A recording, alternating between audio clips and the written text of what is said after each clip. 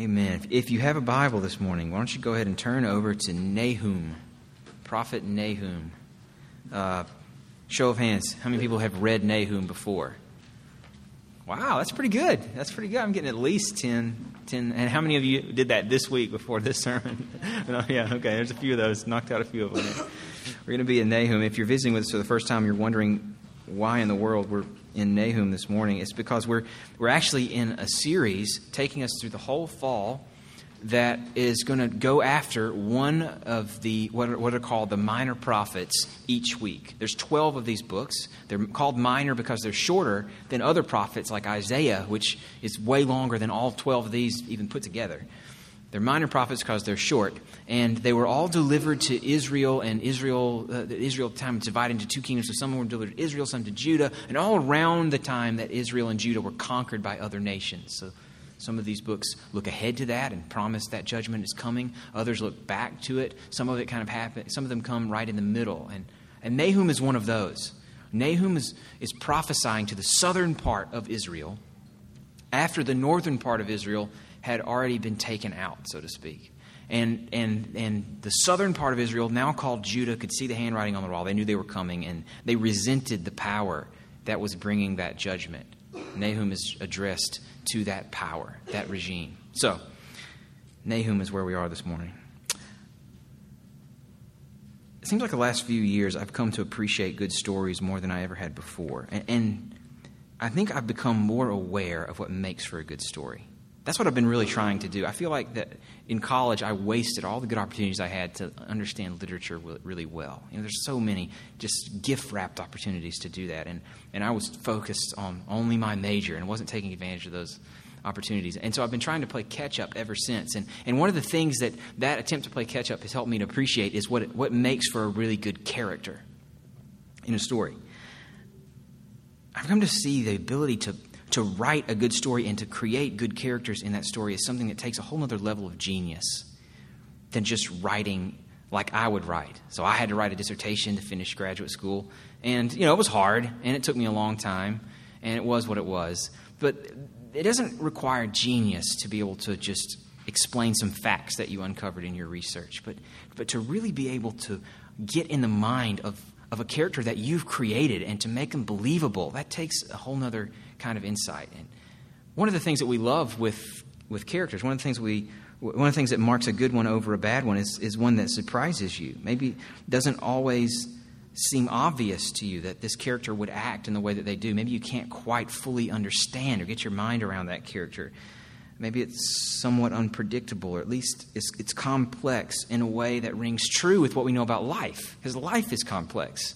People that we know and interact with, they're not really simple. They have multiple layers, and they act differently in different situations. That's what we know, and so we appreciate a character that reflects that. And what we don't like, if you have discriminating tastes anyway, what you don't like is cheesy characters. They're just obvious, They say things. It's almost like those characters are in the story only to bounce off of other characters. They don't have they're there to deliver that predictable line that they're going to deliver because that part in the story requires it. We don't like those kinds of flat characters, right? That's what makes for a good one. And one thing that I realized a couple of years ago, I had not thought about this before, but a pastor called Tim Keller up in New York City put this on my radar. I heard him mention this in a sermon, that often we actually treat God as if he was one of these flat, predictable characters, as if he just had the one move. I think I've mentioned that in this series even before. As if God is just all-loving all the time, as if he's just some sort of a dispenser of favors, that if you put in the right coin or rub the genie in just the right way, the genie gives you what you want. We flatten him out. One of the things that we can't stand is when God shows anything besides love. It's really hard in particular to see God as an administrator of violence. God is somebody who brings judgment, who has things like wrath. Maybe some of the problem is that we rightly talk about God as unchanging. God is a simple being. That's one of the main tenets of our faith. He has certain attributes that he always exhibits perfectly throughout all time, unchanging. He's not fickle. It's one of the reasons we trust him to save us when he says that he will, is because his covenant is rooted in steadfast love that doesn't move. But maybe because we think of him as immutable and unchanging, we get fixated on the parts of him that we like most, and we assume those are the only things that he's ever showing. But one of the things that makes God amazing, one of the things that gives him glory, is that he's unchanging in all his many attributes, but that he also shows himself differently in different situations. As those situations call for different responses, he gives them through a character that is complex, that is made up of a whole host of qualities and perfections that are dwarfed by even the best of human creations. The prophets so far have already been stretching us on this front, especially the ones we've looked at already in this series. Those that we've looked at so far have really focused on judgment a lot. So you may feel like this series has become something of a broken record, that we're just constantly talking about God bringing judgment on people. And if that's your feeling, I'm going to go ahead and warn you that Nahum may be the toughest pill to swallow from the bunch. This one's nearly all about judgment. And it's not just about judgment. It's not just even judgment on God's people, which is usually followed up by promises that he's still going to fulfill those promises to Abraham. This one's all to their enemy, Assyria, and especially Assyria's capital city, Nineveh. It's a word to a powerful and oppressive regime that their power is no match for God's, that their oppression doesn't go unnoticed, despite appearances to the contrary, despite the fact that it looked like they were just getting more and more powerful and could throw their weight around however they wanted to. This is a word to them that that's not the case, that actually a day of reckoning is coming. When you boil it down, this is a book that's promising a judgment of such brutality that it's nothing less than shocking, even more so since it's God that's described as the violent one. And what we want to do this morning is face this portrait head on. It would be a disservice and disrespectful even to the text to try to tone it down or explain it away as something less than what it seems to us. We want to face it head on and try to understand through it, come to grips with what it means for how we view God and for how we view ourselves. The way I want to do that this morning is to first set up this book's presentation of God as a character in this story that has been told throughout the prophets. God as a character. And the first section of chapter 1 does just that. And then we'll move to the rest of the book, which is chapters 2 and 3, and those describe how that character plays out in action in the story. They describe how God as character exhibits himself in this particular set of circumstances. And then we want to conclude with a question, which I'll leave till that time. Now, I'm not going to read the whole book, all 3 chapters. I'm going to just ask you to stand, if you will, in honor of God's word while I read from the first chapter of Nahum. This is where we'll begin our time this morning. God's word from Nahum chapter 1. An oracle concerning Nineveh, the book of the vision of Nahum of Elkosh. The Lord is a jealous and avenging God. The Lord is avenging and wrathful. The Lord takes vengeance on his adversaries and keeps wrath for his enemies. The Lord is slow to anger and great in power. And the Lord will by no means clear the guilty. His way is in whirlwind and storm, and the clouds are the dust of his feet. He rebukes the sea and makes it dry. He dries up all the rivers. Bashan and Carmel wither. The bloom of Lebanon withers. The mountains quake before him. The hills melt. The earth heaves before him. The world and all who dwell in it. Who can stand before his indignation? Who can endure the heat of his anger? His wrath is poured out like fire, and the rocks are broken into pieces by him. The Lord is good, a stronghold in the day of trouble. He knows those who take refuge in him. But with an overflowing flood, he will make a complete end of adversaries and will pursue his enemies into darkness. This is God's word. You can be seated.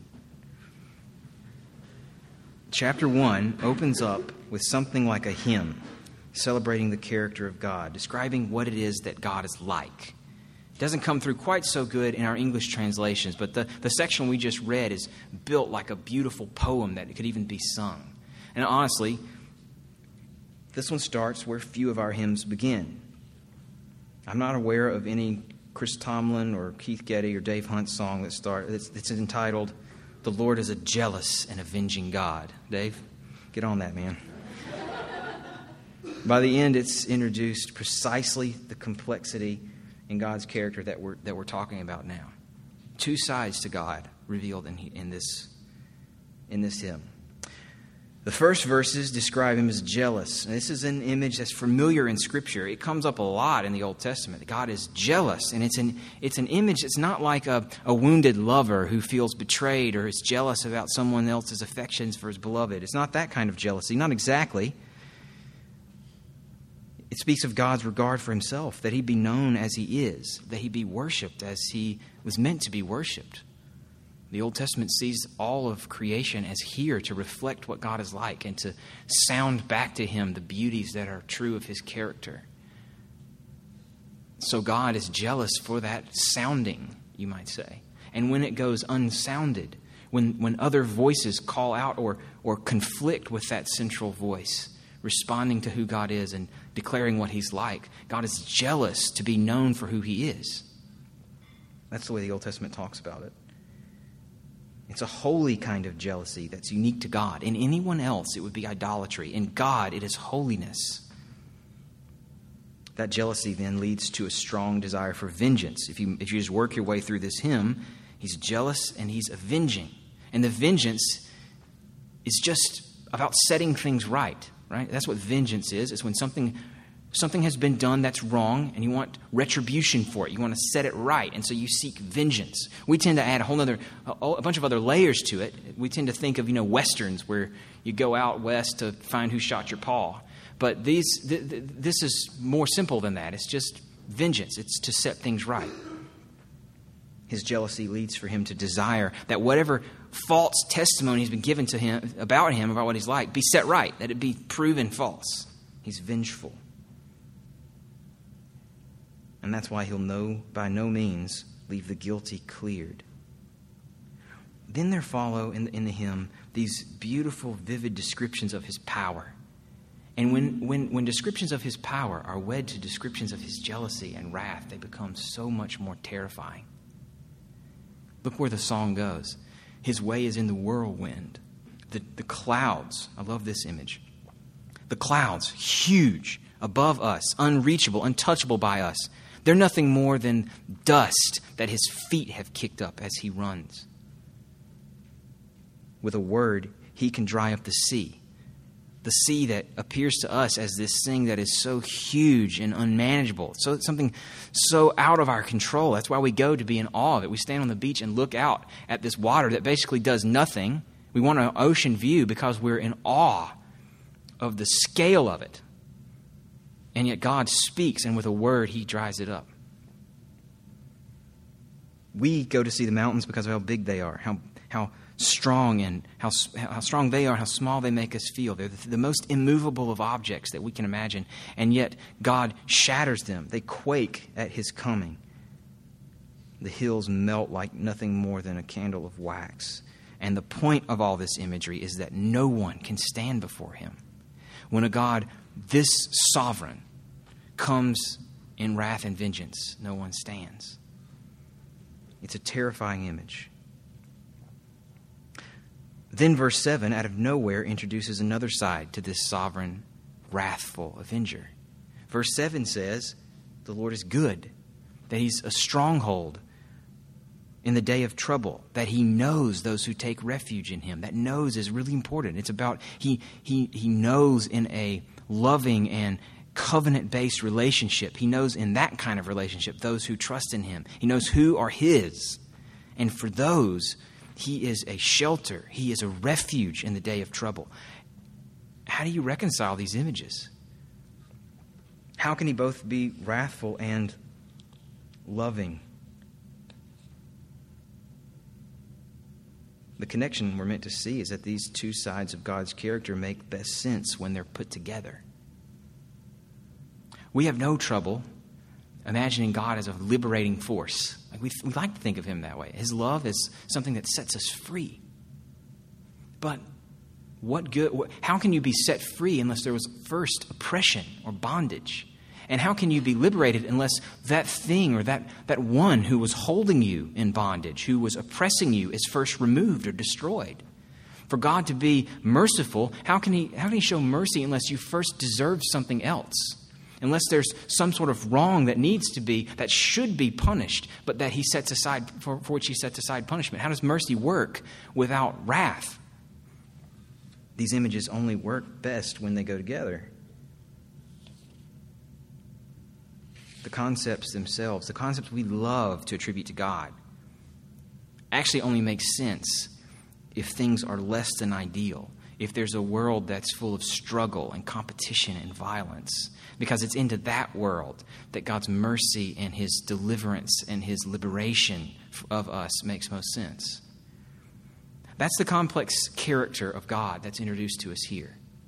And one of the reasons we're studying the prophets, one of the reasons they're so valuable to us is, in the words of one pastor I believe I quoted a few weeks back, James Boyce says that the prophets dramatize the character of God as few other books do.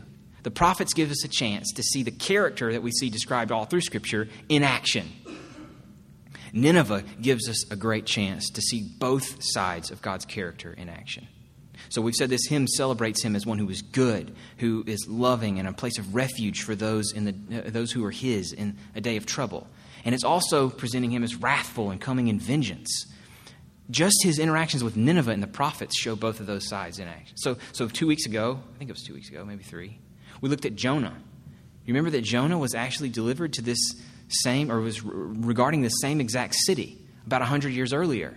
Jonah is sent by this God who is good and a refuge for those who trust in him to Nineveh to try to get those people to trust in him rather than stay his enemies before it's too late. And they repent, at least for a while. Then here in Nahum, 100 years later, we get God interacting with the same city on very, very different terms. The image here is devastating. Before going into the images that the prophets give us, let me first set up the stage with some background on Nineveh. I think if you understand what the city is like, what it represents in this time period, you'll understand a lot better why God is coming at them with the images we're about to look at. So Nineveh was the capital city of that part of the world's most powerful empire, one of the most powerful empires to date, the empire of Assyria. Nineveh, as the capital city, was the place of culture. It had the most advanced culture. It's like what we would think of as Paris today, or New York City, or one of these, or Hollywood, maybe one of these hubs where things are created that trickle down all throughout the rest of the country or now the world. They have influence that are outside of their scale, of what size they are, because they are these cultural hubs where production is happening. That's the way Nineveh was. Its defenses seemed impregnable. Nineveh was surrounded by huge walls. It was well supplied with water, which was crucial if you wanted to survive an attack. You had to be able to withstand some sort of siege, and that meant having plenty of water on hand. So Nineveh was built on the banks of the Tigris River with other little tributaries winding through the city. They were well supplied and they were well defended by this huge wall.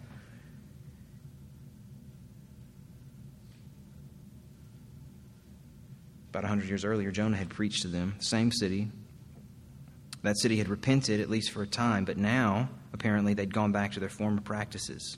What you need to know about Nineveh is not just how powerful the city itself was, but what kinds of culture they were exporting to the rest of the world. And by this point, they had become one of the most brutal and oppressive regimes in history. Nineveh was the capital city for an empire that went about throwing their weight around wherever they could. By now, they had already conquered Israel, the northern nation. So now the Nahum would have belonged probably to Judah, the southern nation where Jerusalem was. So Assyria had them kind of surrounded. They knew that they were knocking on the door. Israel had already fallen. They had taken out sections of Egypt, not to mention other nations that were around them. And there are still records to this day that you can go and look at in the British Museum in London of these pictures carved into stone of the kinds of things that this empire would do when they decided to take out a smaller nation. There are images of their conquest of one of Israel's cities even, and of the brutality, the brutal ways that they would torture their victims and kill them. And at the very least, they would take all the people or a substantial number of them, from where they had conquered and take them out of their city, away from their home, their livelihood, from everything they had ever known. In this kind of society that wasn't like America, where you just move around at random and nobody thinks anything of it. This was a place where in a time where you were where you lived and where your family was, and they would hit people where it hurt by taking them off and making them slaves in foreign places that had no comparison to anything these people had ever known before.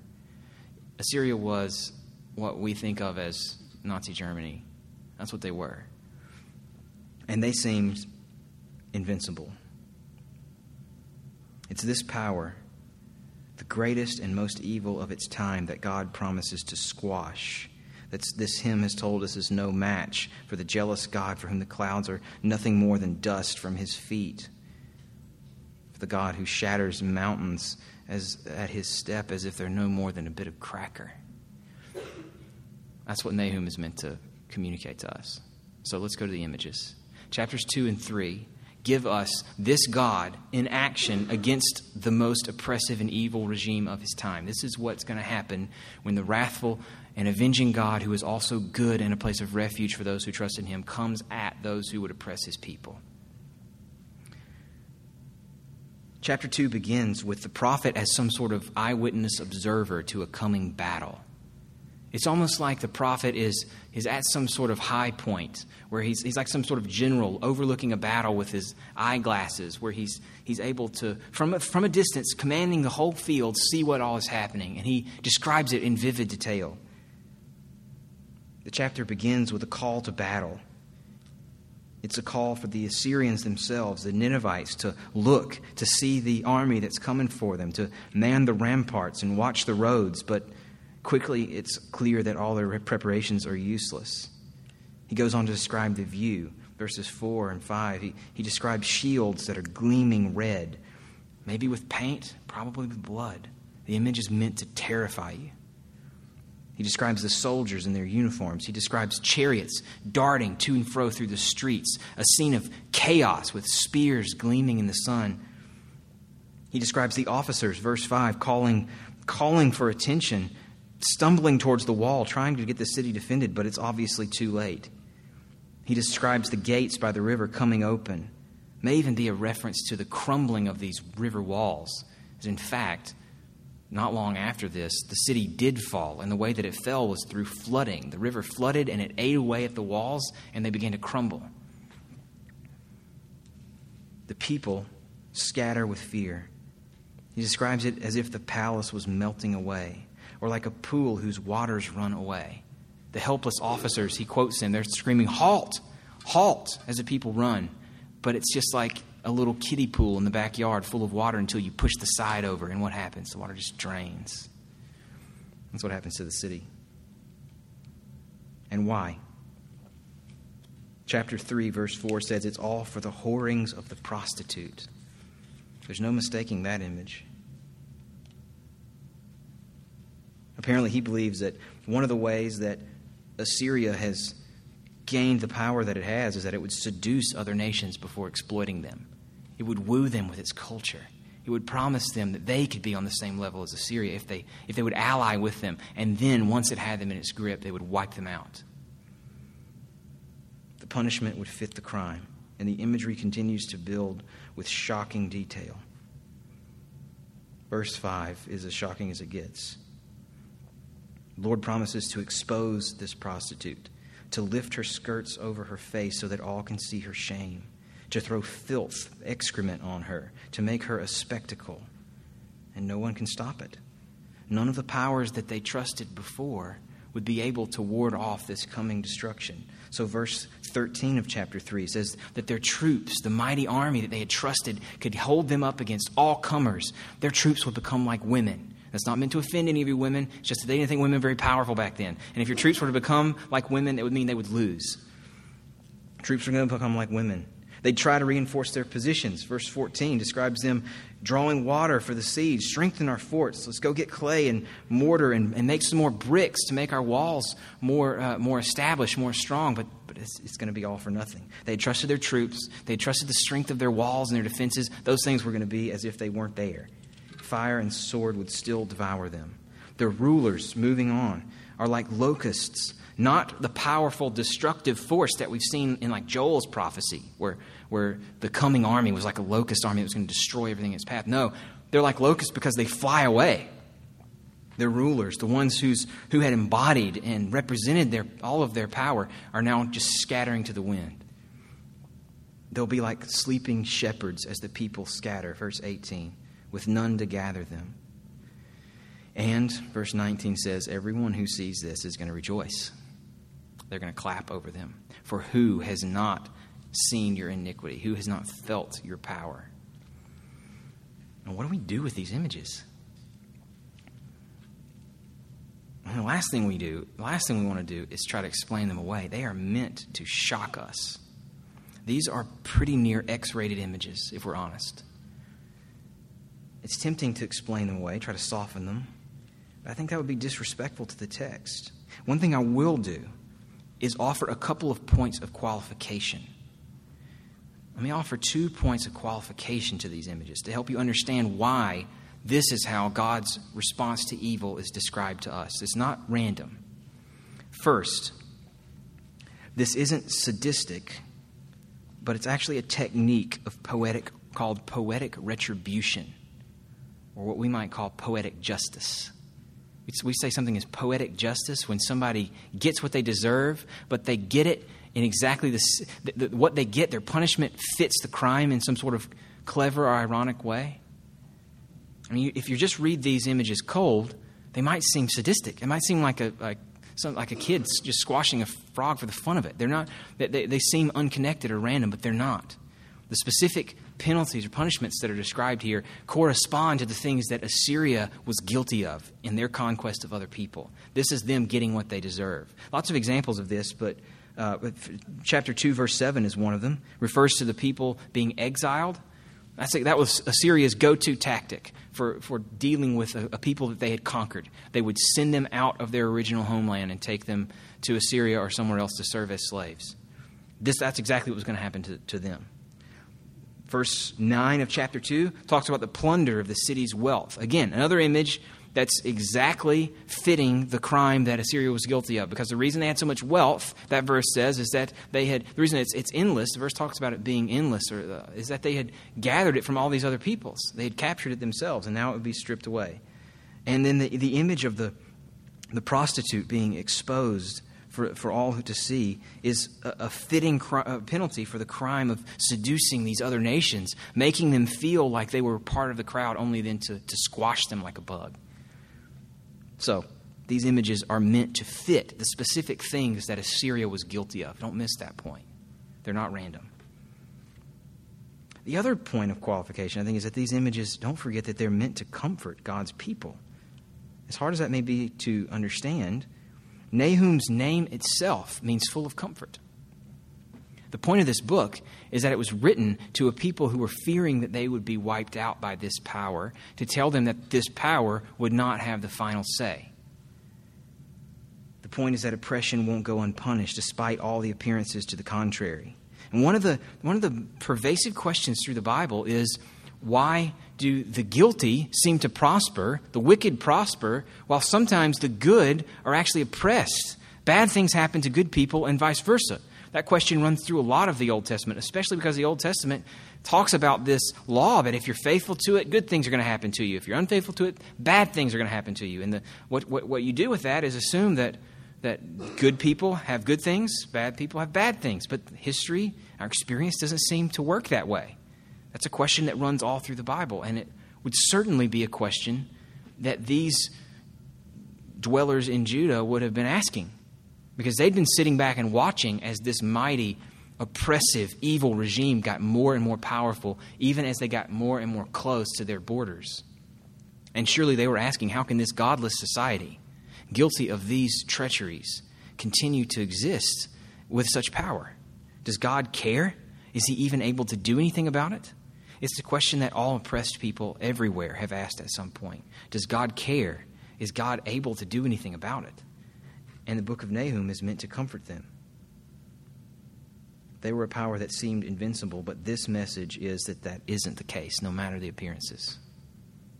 So, what we've seen is God as a particular kind of character set up for us, and then episodes of that character in action. And in the year 612 before Christ, Nahum's vision became a reality. Nineveh was in fact conquered and destroyed by the Medes and the Babylonians, and the people were scattered to the wind. This mighty city, one of the most impressive cities in the world, was so thoroughly destroyed that no one even knew where it was for roughly 2,000 years. It was only about 150 years ago that archaeologists finally found the site of the ruins of Nineveh near present-day Mosul in Iraq on the Tigris River. They found the mounds where they were able to, I guess they found inscriptions with the name of the city. But it took that long for the destruction that was promised here was so thorough that's how long it took before Nineveh was discovered again. And for that reason, it may be tempting to see Nahum as just one more historical document, like the relics in the British Museum. Those relics have these carved images describing what it looked like when Assyria would wipe somebody out. It's tempting maybe to see this as another relic next to that described the way the people of Judah thought about that evil empire. Now that empire's gone, so what's the good of knowing anything about how they thought about them at that time? That's a tempting response to this book. But what we've seen from these prophets so far is that they were preserved by the people and used for worship and instruction because they were believed to have timeless relevance. And in this case, that's true because Assyria was just a prototype of what would happen to all who oppose God's rule. Assyria is meant for us as a prototype of all who oppose God's rule. This is what they'll get. You might take verse 13 of chapter 2 as the thesis of the book. In that verse, God simply says, I am against you. I am against you. And the rest is history. So I think what we're left with as readers of this ancient prophecy, I think the central question raised by the book for all of us is this: is God against you? Is God against you? Now, I'd warn you against being too quick to answer that question. Our knee-jerk reaction is probably, of course he isn't. Of course he isn't. And there are any number of reasons that that's our knee-jerk. It could be that we don't often think of God like this. We've already talked about that some. This is not what we think God is like. We think of him as loving, as generous, as someone who dispenses good things to us. It could be that we assume God won't judge sin, so we don't stop to consider whether he might. Implicitly, even if you haven't made that thought process in your mind, implicitly, we often live as if God won't judge sin, because we live in a way that doesn't think about how God feels about what we're doing. We often, in other words, we put our chips all in, betting that God is not the kind of God that cares about the things that we do. If he exists, we live as if he didn't. That was certainly true of the Ninevites. They may have been very religious. They doubtless had any number of deities that they prayed to. We're told that Jonah spoke to these Ninevites and that they repented for a while, so maybe they even had added this God of the Israelites to their pantheon of deities. They were very religious, but by living in the way that they did, by throwing their power around as if might makes right, they were betting that there is not a God who would care that they treated people that way. And it could be that that's true of us too. So I'd ask you, does God's existence, does God's desire for obedience ever factor into how you make decisions about how you treat other people, about how you spend your life, about your priorities? Does the fact that there's a God who cares ever enter into the picture for you?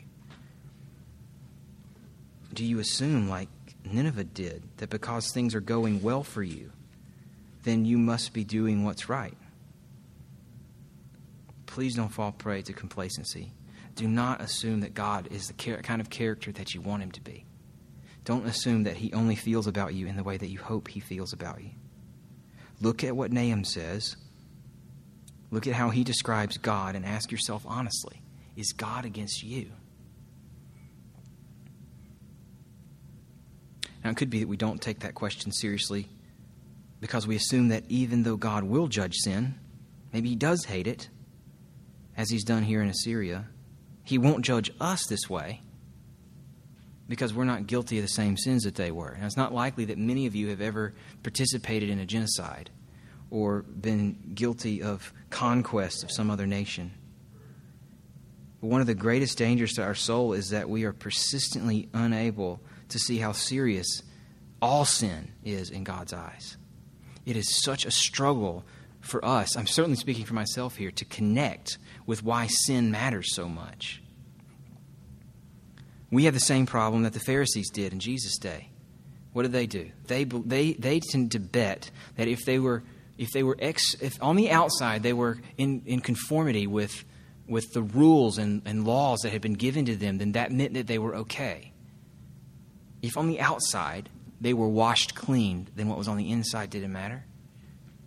We tend to assume that as long as we're not killing people, our anger isn't a problem. As long as we're maybe not committing adultery, not actually going through with it, then lust isn't a problem.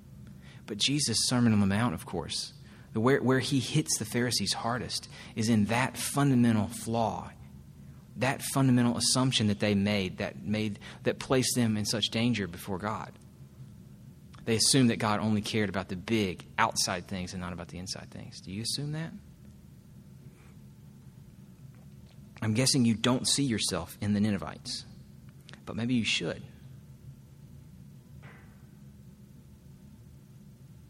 God ultimately takes all sin personally. He takes it as rebellion against his authority. He takes it as a kind of treason that's got to be rooted out for the stability of his kingdom. He sees all sin as a statement on him and what he's like. Any disobedience to him is a statement that he doesn't care or that he's not powerful enough to stop it. And God is jealous for his name. He will vindicate it.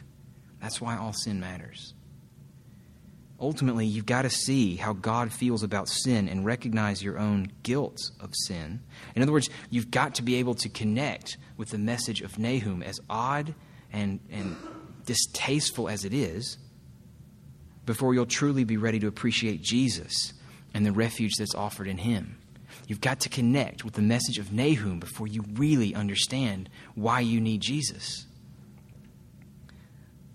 God's intent to judge sin, our sin, not somebody else's sin, our sin, runs as a consistent thread through the Bible. But when we talk about salvation, I don't know if you find yourself going here, but I certainly find myself going here, even in the emphasis in my preaching and see it in the books that I read. I think one of the most dominant ways that we think about salvation now is as the filling of some sort of hole that's in our lives, right? That we can't be satisfied unless we find satisfaction in Jesus. That we don't really know who we are until we identify ourselves with him. And that's true. We want to preach that. That's part of the gospel message, is that Jesus fulfills what we're trying to fulfill through all these other places. It's a call to honor him as that source instead of other idols. But one of the most consistent ways the Bible talks about salvation is as deliverance from a judgment that we deserve. It's not just moving from dissatisfied to satisfied. It's moving from enemy of God to child of God. Jesus didn't die because we don't know who we are or aren't satisfied by the things of the world. He died because we deserve what the Ninevites got, and we deserve even more. And without images like the one we've seen in Nahum, we can't appreciate the horror of what Jesus endured, and we can't fully appreciate the remarkable extent of God's grace to us. That's why this book matters to us, as old and out of touch as it may seem to you. Remember how the book began. It began with the complexity of God's character, as God is a God who is jealous and full of wrath, but also good, and a place of refuge for those who trust in him. And in light of the cross, we see these two images so much more clearly. We see how those two things can come together. In the cross, we see God acting perfectly as judge of all sin. And yet we also see God as refuge for those who trust in him, because God takes the bullet designed to wipe out all sin. On the cross, God's wrath and love come together perfectly to offer a refuge for those who trust in him, and he knows those who trust in him. That's the promise of Nahum chapter 1. So the question is God against you? And the answer is yes. On your own, he is against you. But through Jesus, God offers you a place of refuge if you trust in him and not yourself. You are either God's child or you're God's enemy. And the Lord is good to those who take refuge in him. So fly to him. Will you pray with me?